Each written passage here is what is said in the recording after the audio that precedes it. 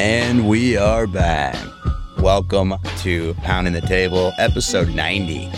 We got 10 episodes till episode 100, so stay tuned. Tony is back in the booth this episode, and quick shout out to our sponsors over at Masterworks. They have some exciting offers in our email, the Weekly Pounder. Shai's got some deep dives, so make sure to go to poundingthetablepodcast.com and make sure to sign up because another episode of Pounding the Table starts right now. But we are underway, and I do mean underway. I wonder why fund managers can't beat the S&P 500? Because they're sheep. And sheep get slaughtered. We have concluded the following. Because I know more than anybody. Cold winter has apparently not affected the orange harvest. Ladies and gentlemen, welcome back to episode 90 of Pounding the Table. We got an exciting episode. It's August 25th, and the market decided to turn as soon as we started recording here today. So, Joey and Shai, welcome back. Why did the market just shift? Did it take people a little bit to understand what Powell was saying? Because we thought it was kind of like a nothing burger, but now it's starting to go up. I think there's a lot of fear that was baked into today. I think I spoke to Joey about this. Like last year at this same Jackson Hole meeting, the market tanked 5% or something around that. So I think a lot of people were freaking out. What if he's going to say something again that's going to make the market tank? And he really didn't say much. What I got from it, the narrative was higher for longer, which is what I'm seeing in all the numbers too. I don't know if the market's really priced in that rates won't get cut really until second half of 2024. I think this rally is just without any substance. I wouldn't look into it that much. I do think until end of October will be a tough time for us growth investors. I was listening to it and it seems like the same stuff he's been saying the entire time. So I chalked it up as, wow, he said nothing. And now we're just kind of rallying back. So yeah, it's a very interesting turn of events. We got some big winners and biggest losers. We got a new section we thought of that I think is interesting. We got a firm up 30%. Joey, we got VinFast up 42%. Is this the new meme stock, do you think? It's so interesting. We talked about this last week and it might have been in the teens or 20. And I'm reviewing everything about this company, reading all these almost internal reviews, former employees, looking at the numbers and just thinking, okay, this is going to be another one of those stocks that just goes to $1 or sub $1. Here we have it sitting at, if TD Ameritrade's correct, $155 billion market caps, bigger than Ford, GM, and Honda combined. Again, if all the market caps on TD Ameritrade are correct. So I tweeted this out earlier. This will definitely end well, sarcastically, that if people are having fun trading it, have at it. But this is not something I would own going into the weekend because I would not be sleeping. Sounds like it's a dietary drink, like Slim Fast, basically. Vin Diesel partnered with Slim Fast and came to Fast. I own none of them anymore, of course, but BlackBerry's up 17%. I feel like every other week they have news of being acquired. I always thought it was going to be Amazon. You're saying there's pretty substantial news here around a private equity firm. Is that right, Shai?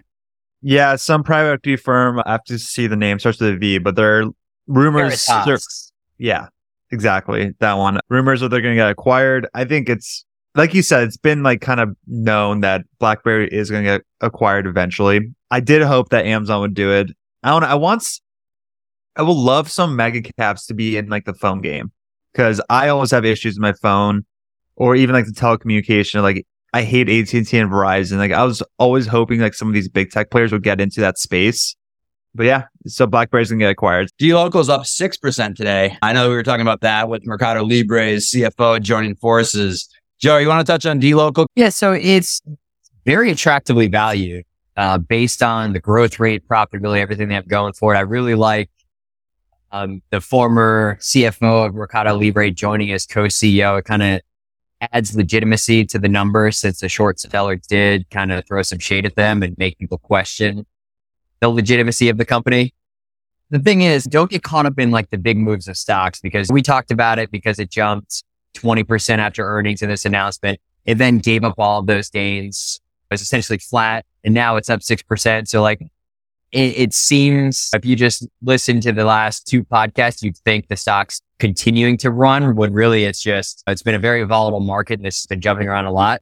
But fundamentally speaking, based on the growth rates, everything it has going for it, it is a very inexpensive stock.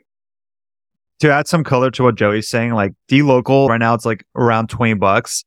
They're trading at 35 times their income. Their PE is 35 times for this year, and they're growing the top line 50%, gap profitable in a like a part of the world where it's insane growth that a lot of like, the big time players are trying to get into.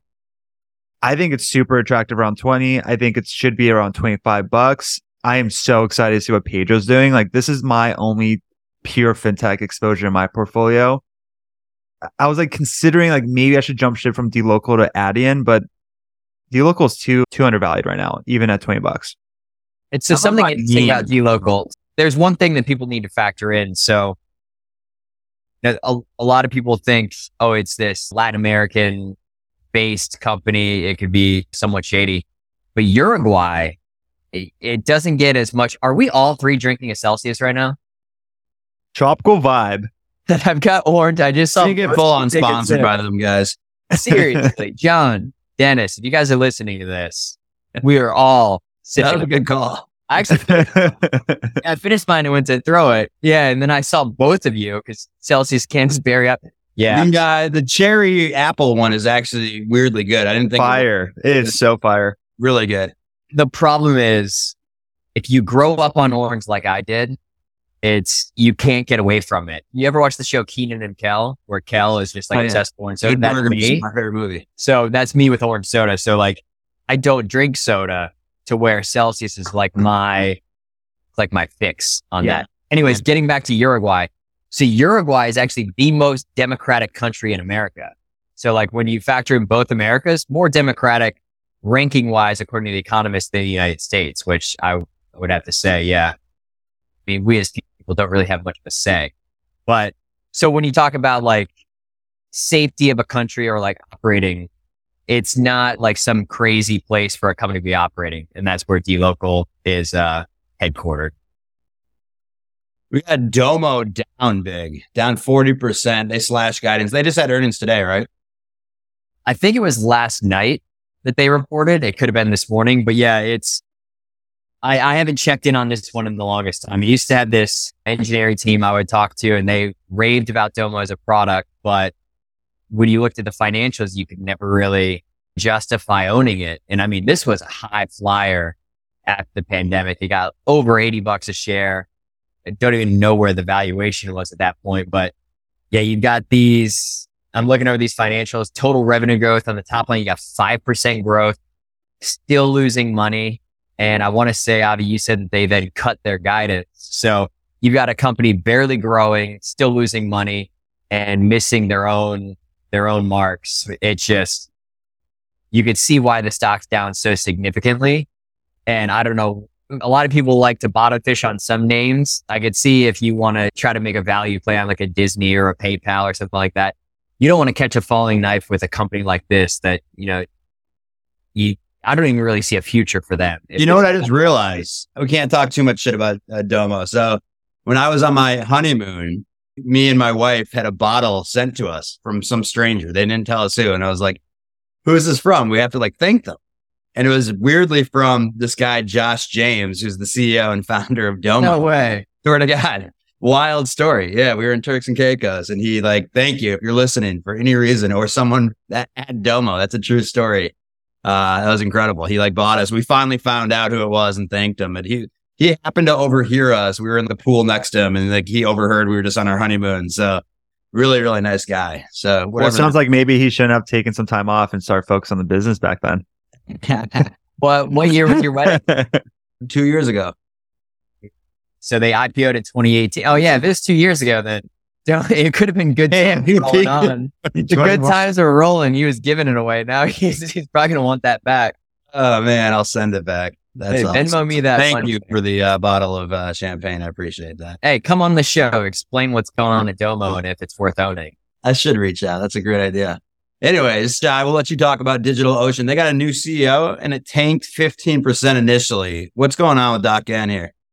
Yeah, DigitalOcean, as you guys probably know, it's a top 5 position in my portfolio. Like they're the only dedicated pure play in cloud computing. They got a new CEO announcement today. It was surprising to see because Yancey really dug this company out of its hole like pre-IPO. It was an absolute mess from the founders that were like leading this company a couple years ago. Yancey dug them out, made them profitable. And the issue was he used to be a CFO. He sold his old company to, I think, Twilio. So he came up from the CFO mentality, and he knew there was going to be a tech recession. And during any tech recession, SMBs are the hardest hit. That's DigitalOcean's baby. So he fully went CFO goggles. We're not going to do growth. We're going to focus on profitability, is raise some capital, do some buybacks. Issue with that is he forgot about the developers. The developers are the key for the company's like lifeline for their future growth. And he kind of ignored them for profitability on the company. It allowed him to buy back a lot of stock. They used most of that capital already, like in the mid 30s, low 40s. But now growth is close to 20%. And that's anemic when you talk about cloud computing, like what it should be. Like the industry alone is growing, I think, at 20%. So like they're just barely meeting the standard. That's not okay. I think the board just wanted, like Yancey got them out of a really tough spot. Now they're profitable. Like I think their EBITDA margins were like around 40% last quarter. Their free cash flow is 20%. Like these numbers are unheard of just a couple years ago. So now Yancey got them here. I think it's time to hand it off to a true visionary CEO, like maybe someone from one of the big time players like Azure or AWS. I'm really excited to see what kind of CEO that will take this company to the next step. Having said that, it's not a great look to force a CEO out before having a succession plan, because it does take some time to get that next captain on your ship, and them not announcing who that person is feels forced and feels rushed. I don't love it. I don't hate it. I still like DigitalOcean for long-term play, but I don't think 15% was justified. I think actually right now they're only down like 5%. So I'm glad that's being bought. I think it's a great stock to buy under $30, but I don't think it's going anywhere in the short term. So don't feel like you have to rush into buying this stock or not. A new person that just joined the podcast. We'll give him a interesting first curveball here, because none of us knew what this was, but Maple Bear is going to be IPOing. Throwing him the curveball. Do you know all about Never heard of it in my life. this company? You know Maple Bear. You just don't know do that I? you know Maple Bear. Everyone knows. So to give everybody a little background, so I'm always checking latest. Always checking latest SEC filing. Because I heard Klaviyo filed for IPO, so I wanted to look through the numbers. And I see when I search Form S1 and Maple Bear Inc. pops up. So I'm like, oh, let's just click this. And without really looking at things, I look at the initial graphic. It's grocery technology partner to 1,500 retail banners. It's got gross transaction volume over 20 billion. 85% of the U.S. grocery market is within its reach. So I'm thinking, oh, wow, this is an absolute monster. Over 80,000 stores. Crazy. Turns out it's Instacart. So yeah, Instacart, Klaviyo both just filed for IPO. So we'll dig through both of those and probably do something on it next week. Did not see that coming. Yeah, Maple Bear threw you a curveball. Figured that would It's like Nestle. to introduce you back to the show, because you look like you've been hanging out with Maple Bears, perhaps. Can we just cut that whole part? I was going to say that would be an awesome nickname if like a big Canadian dude, like a Patrick Vellner type. Just call him Maple Bear. Like Brian Reeves, probably dating myself. None of you guys are too young. Big country during the early 1990s in the NBA. Anyway, speaking of going woke and going broke, Joey, Target, you said, Disney. We talked about this a few episodes ago. They're hitting their 52-week lows. Is this because of the go woke, go broke still? Or do you think there's bigger issues? So there's a lot of issues facing the company, as we've discussed before. And yeah, I want to say it closed at its lowest level since 2014 or something like that. I think I saw something like that on CNBC. It's just a lot of things are not going right for them. And same can be said of Target. I want to say they just hit a new 52-week low. So yeah, everybody that's kind of in that go woke, go broke category seems to not be doing all that well. But I'm sure people at Anheuser-Busch are loving it that they're finally out of focus. But Yeah, I keep seeing Disney trying to cut a deal for ESPN, getting in on betting, all this other stuff. It seems like Iger's trying really hard, but the market waits for no one. Tony, you joined late here, but I was asking them, we see the kind of market. The initial reaction, I guess, was kind of just a nothing burger, right, from Powell. And we just see it starting to go up here at the end of the day. Do you have any idea as to why the market had like a slow reaction, or is this something irrelevant to Powell? No, I mean, it's definitely, I think a lot of it happened right before Powell, because I think a lot of what was going down with what was said today was already pre-forecasted for a lot of people. So I think a lot of different things sold off into kind of knowing how he would go about today. And then you can see like what's coming back up right now. You know, it's stuff that would be doing well if that was the last rate hike that was in July. So we shall see there, but I didn't think the market would come down to, there was just so much options either way that it's more like it was just dealing with all the like cash selling options on both sides for the big swings, and then just evening out here after it's had like a long sell off week because of, I guess, the news that just came out. Certain stocks did, which brought down, you know, the. Listen, I mean, I just don't see the stock market like rallying until the rates get lower. Like right now, there's trillions of dollars on the sidelines. Like, why would they risk that money when they can get 5%, like risk free? So that's what I'm really watching going forward, is just the yield and like specifically the dollar. The dollar actually kind of broke out yesterday. It's like over that 1.04. So that's like, that's providing me some heartburn. And I just don't think the market will do well with rates, the yield being over 5%. Mortgage rates also hit another high, 7.3. Joe, you were talking about Zillow offering 1%. I was looking at the news. It said yesterday, so Thursday, they finally went live with this. They're giving mortgages at 1% down. That seems very... I thought this had to be some sort of like FinTwit joke that like Ramp Capital or someone posted. And lo and behold, it's real. Yeah, Zillow rolls out 1% down home loan program. And it says a new program initially launching in Phoenix will help ease one of the biggest barriers to entry for buying a home. Yeah, financial security. Yeah, let's just buying out homes to anybody that wants 1% down.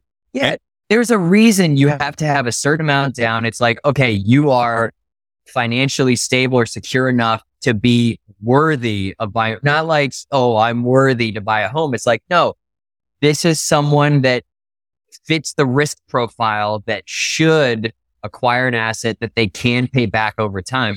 Now it's like, this has 2007, 2008 vibes written all over. I was going to say, you didn't see that scene where he walks into the club and he's like, how many houses do you have? Yeah. Yeah, that's literally where we are at in that movie. It's insane. 1% down. And then imagine what that monthly payment would be. Imagine what your rate would be, because your credit score is probably garbage at that point. Like I feel like some senators or someone in power needs to come out and say, hey, yeah, awesome idea. No, it's not happening. So many foreclosed homes, right? Like people aren't going to be able to these mortgages. There's already just a huge, I don't know if you guys have talked about this yet, but there's a massive uptick like this year already in foreclosures. So India landed on the moon. I did not know that. They became the first country to land on the South Pole ever. Joey, I like on that. The South Pole? At the South Pole of the moon? You edit that? No, you didn't edit that? I didn't touch that. You're fucking with me. What does that even mean? Was that you, Tony, or no? Is this actually? No, is this like a flat Earth theory? I didn't know. That was the news from. Jai, did you do that? No, this is from One Read, right, Avi? Is it the South Pole of the moon? Of the moon. I did not know about this. I guess the moon has poles. Yeah, apparently. On to the next thing. Peloton's partnering with universities to provide. So wait, before we move on, do you think that means India is the first country to land on the moon? Peloton will partner with the University of Michigan. We're not trying to get too canceled here. What are you saying with the Peloton? Because you love this Ozempic that you've been going on here. I love Peloton. So I've got the app. I have my program that I do throughout the gym, and I use them for the cardio aspect because my friend Austin has a Peloton and you can add friends for free to the app. So he initially added me. I thought, oh, this is dumb. But then I did some like their treadmill workouts and stuff. And I really like using it just like a back pocket cardio. So I really like the bridge, but yeah, I see they keep making partnerships. I saw they made like a B2B offering and now they're doing universities, but Then I got to thinking, kind of like the Dexcom thought, is the diabetes market going to be impacted by these obesity drugs? And then I get to thinking, the typical very lazy person, do you want to lose weight by working hard in a gym, on a Peloton, something like that? Or do you want to lose weight sitting on your couch watching TV and taking pharma? And people always take the shortcut. So like, could these weight loss drugs impact the overall fitness brands? The community. I feel like it'll impact the people that are just trying to lose weight rather than like the fit people trying to look really good. Cause it's one thing if you just shed a ton of weight, it's going to have a much different look than if you lose it slowly and actually work for it. So it's a certain demographic, but I feel like that demographic would then be out of reach for someone selling a $2,000, $3,000 connected fitness device. Did we reach the peak with NVIDIA? I was just looking at today. I was looking at the maxed out chart, and that just scares the shit out of me. It finally closed a little bit lower today, but it's up 221% now in the year. Earnings just continued to rise, right? Like we kind of called that. We said the guidance was there for a reason, and then they'd beat that guidance, right? I hate seeing charts like that. Someone talked me into why NVIDIA, I think, could still be logical when the chart's literally 90-degree angle upwards right now. 171% year over year growth. That is wild for a $1 trillion company. So I think it is justified. I think data, like AI is just exploding. Yeah, a lot of people are saying that the revenue is being front loaded. That could be true, but they're just back-to-back quarters beating insane amount. Like it's not even close. And I don't think analysts even know how to focus. Estimate. Here's the thing. I don't know Kyle Bass, but he's big on talking about China, even talking about their long-term plans of bringing Taiwan back into the mix because Taiwan they see as theirs. And he sees bringing war to the West is what the actual interview said, but an invasion of Taiwan by the end of 2024. So if that happens, that's 20% revenue gone. Not only that, where you're talking about sales to China, I think all of their production, Taiwan Semiconductor manufactures how much? And do you really think if China takes back Taiwan, that everything that the U.S. says that China cannot buy from NVIDIA or Taiwan Semiconductor's clients, do you really think China is then going to let those go out and go elsewhere? So like, given the risk of Taiwan, and yeah, we can play around with the CHIPS Act all we want, those fabs won't be built for how long? Like, that's the risk that I see. And you think of, how weak of a spot we're in where, the U.S. just continues to feed Ukraine. Our debt's out of hand. We can't even help people in our own country that have some fires going on.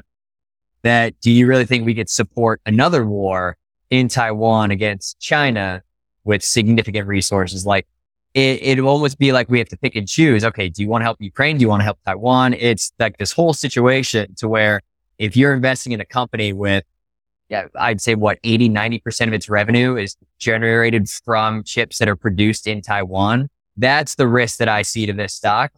That if you owned it for a long time, you have significant gains. Yeah, hey, let it run. Or like Avi and I were talking about, if you've got this massive gain, take some off the table, let the rest run.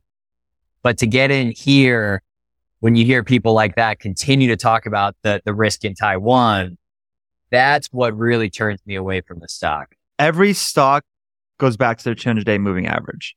It's a guarantee. Yes, the 200-day moving average might rise if they maintain like that price they're at. That's like what NVIDIA has been doing in the past year. But it's going to hit it again. And right now they're like 60% above their 200-day. So there's got a lot of momentum. And what Joey's saying is true. There should be some fear baked into what NVIDIA's price is. And I don't think that's the case. I just think right now, like this past quarter alone, I think they made their net income was greater than the rev was this time last year. Like it's insane what they're performing right now.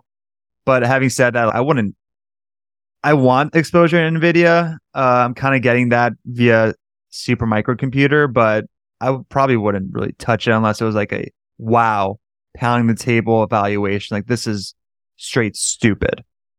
If there wasn't the Taiwanese risk, I would say like, yeah, trying to call top on NVIDIA has never really worked out for someone. So yeah, looking at $1.1 trillion is one way to look at it, but it's also, they're fueling artificial intelligence. They're fueling like all the huge trends in the market that this thing could just continue to run. But Tony, did you ever email those guys at Goldman Sachs and say, you guys should have picked NVIDIA? What they choose instead? Costco. Different. It was different good. Many splits later of good. I think that like just because I know it's got all these good positive wins for it, that it's pushing it along and everything. And it's been just grinding up with the QQQ grind. But that gap I just saw, like, it's like post earnings, that gap kind of lines up with the previous high. It's like I'm probably watching that area at some point. I feel like it might get retested, and then maybe that'd be a decent spot to consider where it's out there.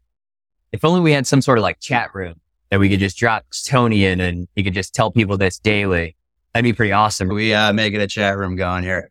Before we move to Sentinel-1, the other thing I'd like to say, we just saw the Republican debates. My boy Vivek tore it up, I thought.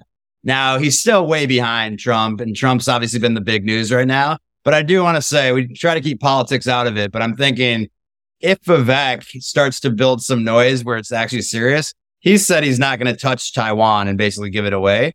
So are people watching that? But no, so what I really think, so first off, I think when Trump was saying Ukraine would have never happened if he were president, I think that would be accurate, just because having a wild card like him as president, no one really wanted to mess around.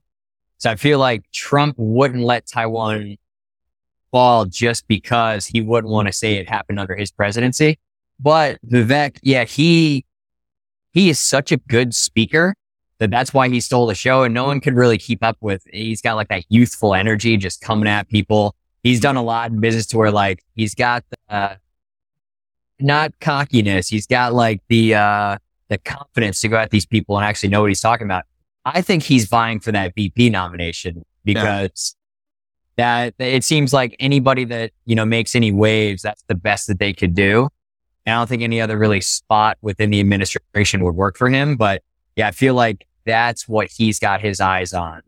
Sentinel-1 hired an investment firm as the cybersecurity company is potentially exploring a sale. They have earnings next week, Joey. You were saying that this is potentially some gamification that Sentinel-1's doing, maybe? So I feel like maybe they did get some legit bids, and it's very inexpensive based on its sales, even like its cash. I want to say it was like a $4.something billion market cap company with $1.2 billion in cash. I got to confirm those numbers. It's very inexpensive in many ways, but they did disappoint last quarter. And I just always, in the back of my head, are thinking, okay, why would they want to sell out so quickly? They haven't been public all that long. And my thinking would be, what if they're about to disappoint again? They want to get out ahead of it. Like, maybe we should consider these bids. We're continuing to crap the bed when it comes to operations. Maybe finding someone else that could take us over and do a better job with it would be smart. So that's just kind of in the back of my head. Maybe they want to say this, like, we've got these bids or we're working on it, to where next week's, oh yeah, don't worry about those. Our stock price should be here. And, if anything, we're going to get acquired for more than we're at right now.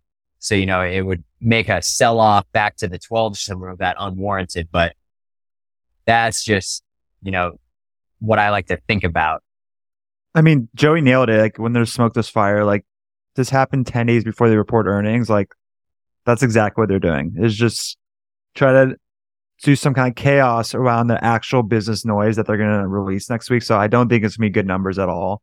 But Sentinel-1's like a clear example of why you need, in this specific industry for cybersecurity, you need good tech and you need to have a good go-to-market strategy. Sentinel-1 had good tech, awful go-to-market strategy. And it's kind of been like they've improved, but they never got there. Like someone like CrowdStrike's amazing with their go-to-market strategy, and they have great tech. They have both those things. Sentinel-1 only had one. And also, I just read online, just breaking news, Wiz is the leading company that's going to acquire Sentinel-1 potentially. And that would be wow, that would be an insane merger. Wiz is like only 4 years old. Like, I think it's the quickest to ever go to 10 billion in evaluation. But that would be a great merger.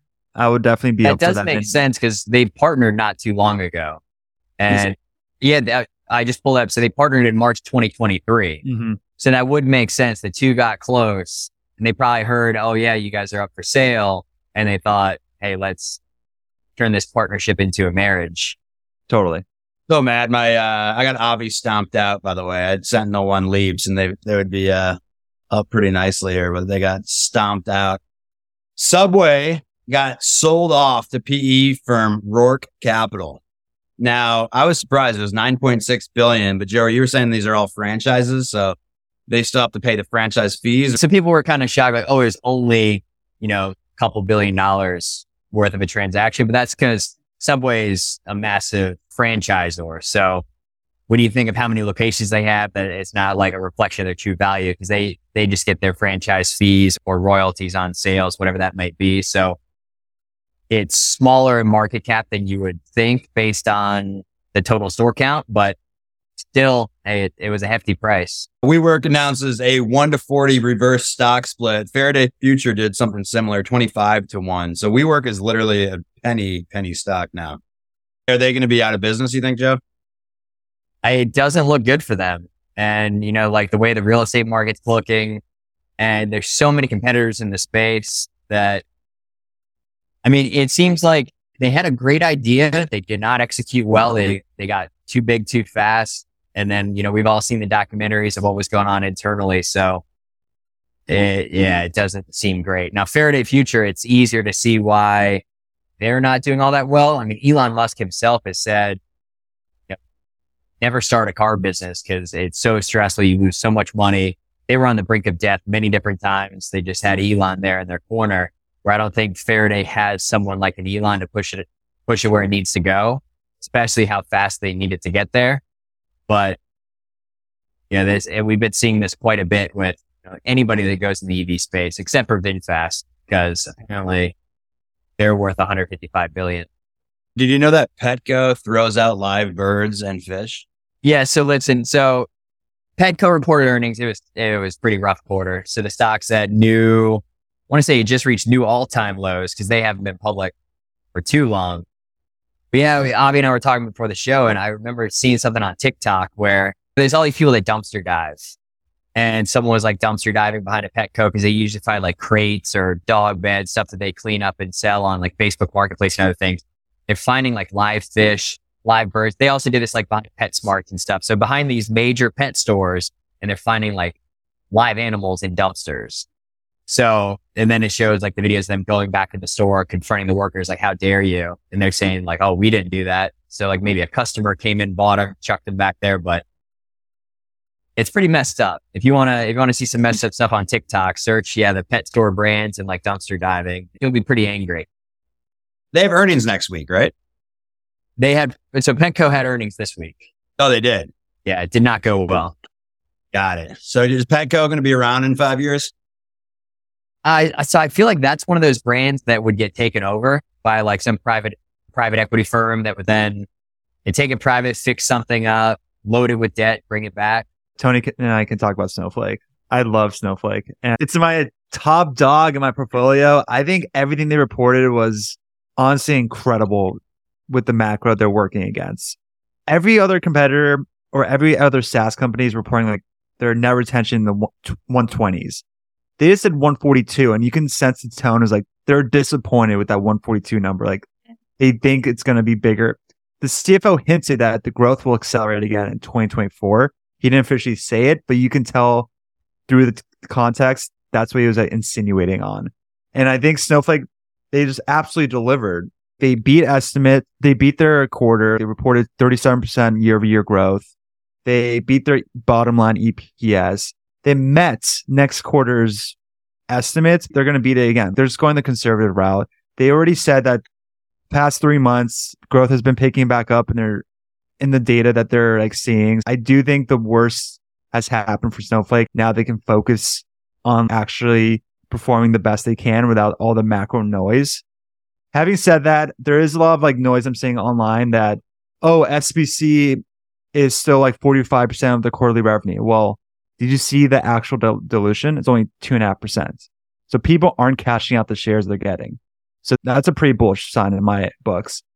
I also want to say that the RPO is still around 30%. Snowflake has not shied around saying that the biggest customers are like definitely going through belt tightening right now. And they're going to probably accelerate next year. But right now they're tightening their belts. RPO is only 30%. Everything should be working against Snowflake, but they're still delivering. They were just priced they were always an expensive stock. So they were never like a bargain. They were never like, wow, it's just like, we should buy this right now. Like, I think it's just consolidating in the 150 range. And it's going to be doing that probably for the rest of the year, which is great because I'm just going to keep adding. They're going to be a monster next coming years. Like, they're going to be riding this like tail end of this data thematic as the new oil. So I loved everything I saw about it. And I think Slootman's the best person to share the ship. And I'm a satisfied shareholder. I'm happy with the way it reacted post earnings because like being an expensive stock like that, especially in the week it reported where like all of the tech stocks are just getting sloshed down and it still held its own and like pretty much probably going to close like around the same price it had its report at. So that to me for an expensive stock like that, just coming in line without like a crazy beat on guidance or anything, that's what you want to see. It kind of gives me a little bit of hope for CrowdStrike next week as well. So something to look for. Also, one thing I want to call out that a lot of people don't know about like the moat that Snowflake has, like everyone knows like they have insanely high switching costs or like their brand value is like really high in the industry. Not many people know about their stable edge moat, where this is like the network effect that they have, where all the customers can really sell their data within Snowflake's ecosystem or stable edge to other companies. So this is really popular in financial services where like you need this data to perform your functions as a company and like to actually be efficient. Well, this specific section in their like quarterly earnings report just skyrocketed. Biggest jump it's had in over a year and a half. That right there is a big tell for me that like it's working. Like they're 26% of their revenue, I think I saw was 26% of their customers were utilizing the stable edge. This time last year was 20%. As this ticks up, that's where the margins increase. That's when like the moat increases. This is when, wow, we need Snowflake. And I think like around 40% of the global 2000 companies are using Snowflake already. Once you go into Snowflake, you don't leave. So I think they're executing everything perfectly. And yeah, I just want to add that note that a lot of people should be monitoring their marketplace listing and also stable edge utilization. Let's get into earnings. So Monday, we have nothing next week. Tuesday, I've never heard of Up FinTech. Is that a different company that I should be aware of? Tiger. That's Futu's little competitor. All right, moving way long ago. EO, that's another one we've talked about in the past. That will be interesting. Best Buy. Wonder if they'll get hit with go woke, go broke, given all the news flow on that a couple weeks ago. We got Pinduoduo after the close. We got HP, Encino. Wednesday, nothing before the open. Wednesday after the close, we got some big ones with Salesforce, CrowdStrike, Vivo, Okta, Chewy, Pure Storage, and Five Below. Thursday, Campbell's, Chunky Soup, Dollar General, UBS, Nutanix, Sentinel One we just touched on, Elastic, PagerDuty, Samsara, Dell, Lululemon, Broadcom, VMware, and HashiCorp, Joey. I'm looking forward to see a lot of those cloud earnings. I think that just like that thematic, as Shai Buhler has been saying a couple times here, that is like something that's really going to be looked at as conditions start to normalize for people. Because it's been a long period of increasing rates and stuff. So if you can start seeing cloud maybe improve a little bit, then you'll start seeing things like better earnings reports on those. Oh my God. I just realized after I did the calendar, Avi, MongoDB confirmed their earnings, and that's Thursday after the bell. That's a big one. That's a big one to watch too. That's a massive one because Snowflake's a perfect comp to value MongoDB's valuation. And right now, MongoDB is 40 or 50% more expensive than what Snowflake is. So they had an insane quarter last quarter, like similar to like how NVIDIA has had past 2 quarters. It was, wow, this beat was insane, top and bottom line, usage based. Everything is great for MongoDB. If they just have like a good, not great quarter, watch out for this stock. This could hit under $300. If it does, I am adding. I think this is going to be a big, after all this macro noise is done and like AI is like obviously going to be cemented in the future, I think MongoDB is going to be a big winner. And I think that's like a great staple in your bonsai. So I'll be watching that. Samsara is something that Joey brought to my attention last week, and I'm absolutely obsessed with the company. I wanted some kind of Internet of Things exposure. I did Impinge. They completely butchered their last earnings, so I dropped them. I'm really monitoring Samsara. I really want to add them, but I probably won't above $20. I'd start position under 20 and slowly DCA to like hopefully 16 to 18. So that's something I'm watching. CrowdStrike, they're going to deliver. Very surprised that they can't go above 160. They've been like hovering between 145 to 155 for a long time. I think they're a decent value right now. And I think the Sentinel-1 news that's like surfacing, that's even more bullish for CrowdStrike. Like, I think a lot of customers might even go to them. And I know some executives from Sentinel-1 bounced ship a couple quarters ago to go to CrowdStrike. So I think CrowdStrike, hopefully, my thesis on them is they're going to be the all-in-one platform for cloud security. So I'm going to keep them, obviously, as my top 5 position. But yeah, those are the stocks I'm monitoring next week. Chewy is actually an amazing stock right now to own for valuation. Like, they have a high recurring revenue, and like there's a very high floor on them, and they're reporting on Wednesday. Yeah. So Chewy, I mean, the growth has slowed there. They have become profitable, so it's a little more attractive there. It's one of those gray areas of valuations that we've talked about in the past where top line isn't as impressive, so they don't really know how to value it based on sales. And it's basically like a retailer, but they don't have like the earnings to justify some hefty price earnings multiple. So it's kind of left for dead between the value and growth investors. Now, what Shai was saying is 74% of their revenues are auto ship, which this is almost like recurring revenue business. It's pretty insane. And based on those, it's trading at like 1.5 times auto ship sales. So very inexpensive that I don't know why some bigger retailers aren't looking at Chewy and just acquiring them. So many want exposure to that pet space that I feel like could easily scoop this up, whether it's on Amazon or a larger player in the pet space.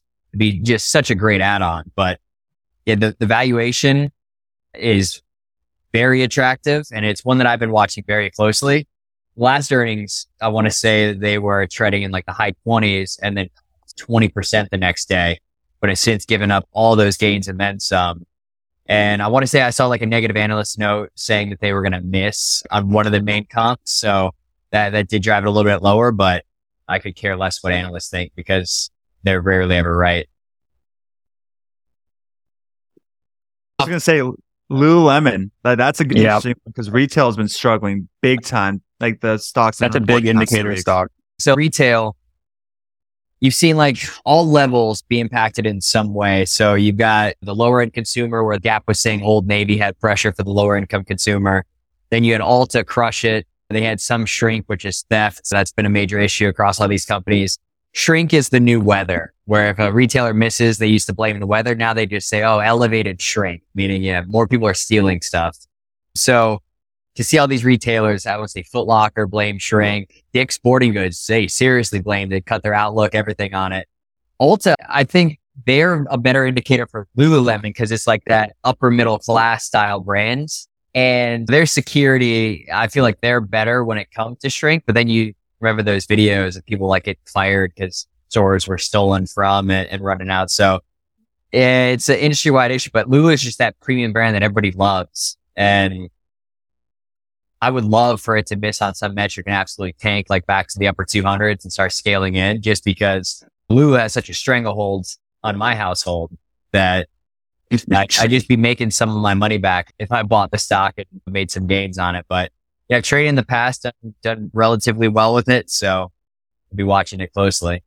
We just went on an entire episode without talking about Tesla, but we can't do that to Elon. They got these new charging stations. Joey, I'll let you because you basically called this out a few episodes ago where we were talking about they're going to become the new Murphys and like have a movie theater, just like this experience. What happened with this? This is incredible what they're doing. Yes, we saw this like mock come out where Tesla wants to make exactly what we talked about when we're talking like the experiential charging station, make it into like the Buc-ee's or the Wawa, but these charging stations. Because yeah, you plug in and sometimes there's shopping centers where you can run around. Other times it's not, and you're just stuck waiting there. So why not create some sort of Tesla experience? And yeah, you saw this mock-up where it almost looks like a drive-in movie theater. You're plugging in and you got all this other stuff to do. So I could see this almost like a slow rollout. And you saw this estimate come out where it's saying that given all the partnerships with these major automakers that, it's Wedbush that said Tesla could access up to $20 billion in revenue from its recent supercharger deals with automakers. So to think like all of those deals could fuel their expansion of this experiential network, not to mention like the other revenue that they could generate from having all this, like think all the Tesla merchandise and stuff that they could put up there. PT partnership. Like Tesla is going to be there with a screen in front for 30 minutes. How about that advertising? Like Tesla could. There's so much that they could do there. And then on top of that, they can have their own solar panels powering the whole thing. It's pretty awesome. Automotive as a service. That's the taxis. Yes. That's the other thing. Like, yeah, they could have these robo-taxis stations as well. You could have your service station / charging / everything. It's just the ultimate Tesla experience. So I've never been to a Buc-ee's, but I have friends that are from Texas and, rave about it to where it's like the all-in-one place. You get everything at Buc-ee's and they rave about it to where I feel like that's what Tesla will become. And it's just like where all the EV companies would flock to, especially since every EV in a couple of years are going to be using the Tesla supercharger network. What's stopping Tesla from what I call Waze, but Waze, right? Like, couldn't they start from an ad network, start to talk to all these companies you're passing on the highway and give exclusive deals to Tesla owners? Like that. Yeah, I already see that at gas stations where I'll fill up at Wawa or something. There's like an ad that comes on their thing. So like, why not pop up on the supercharger? Or if they're at this drive-in movie theater or something like that, there's going to be endless sponsorship deals.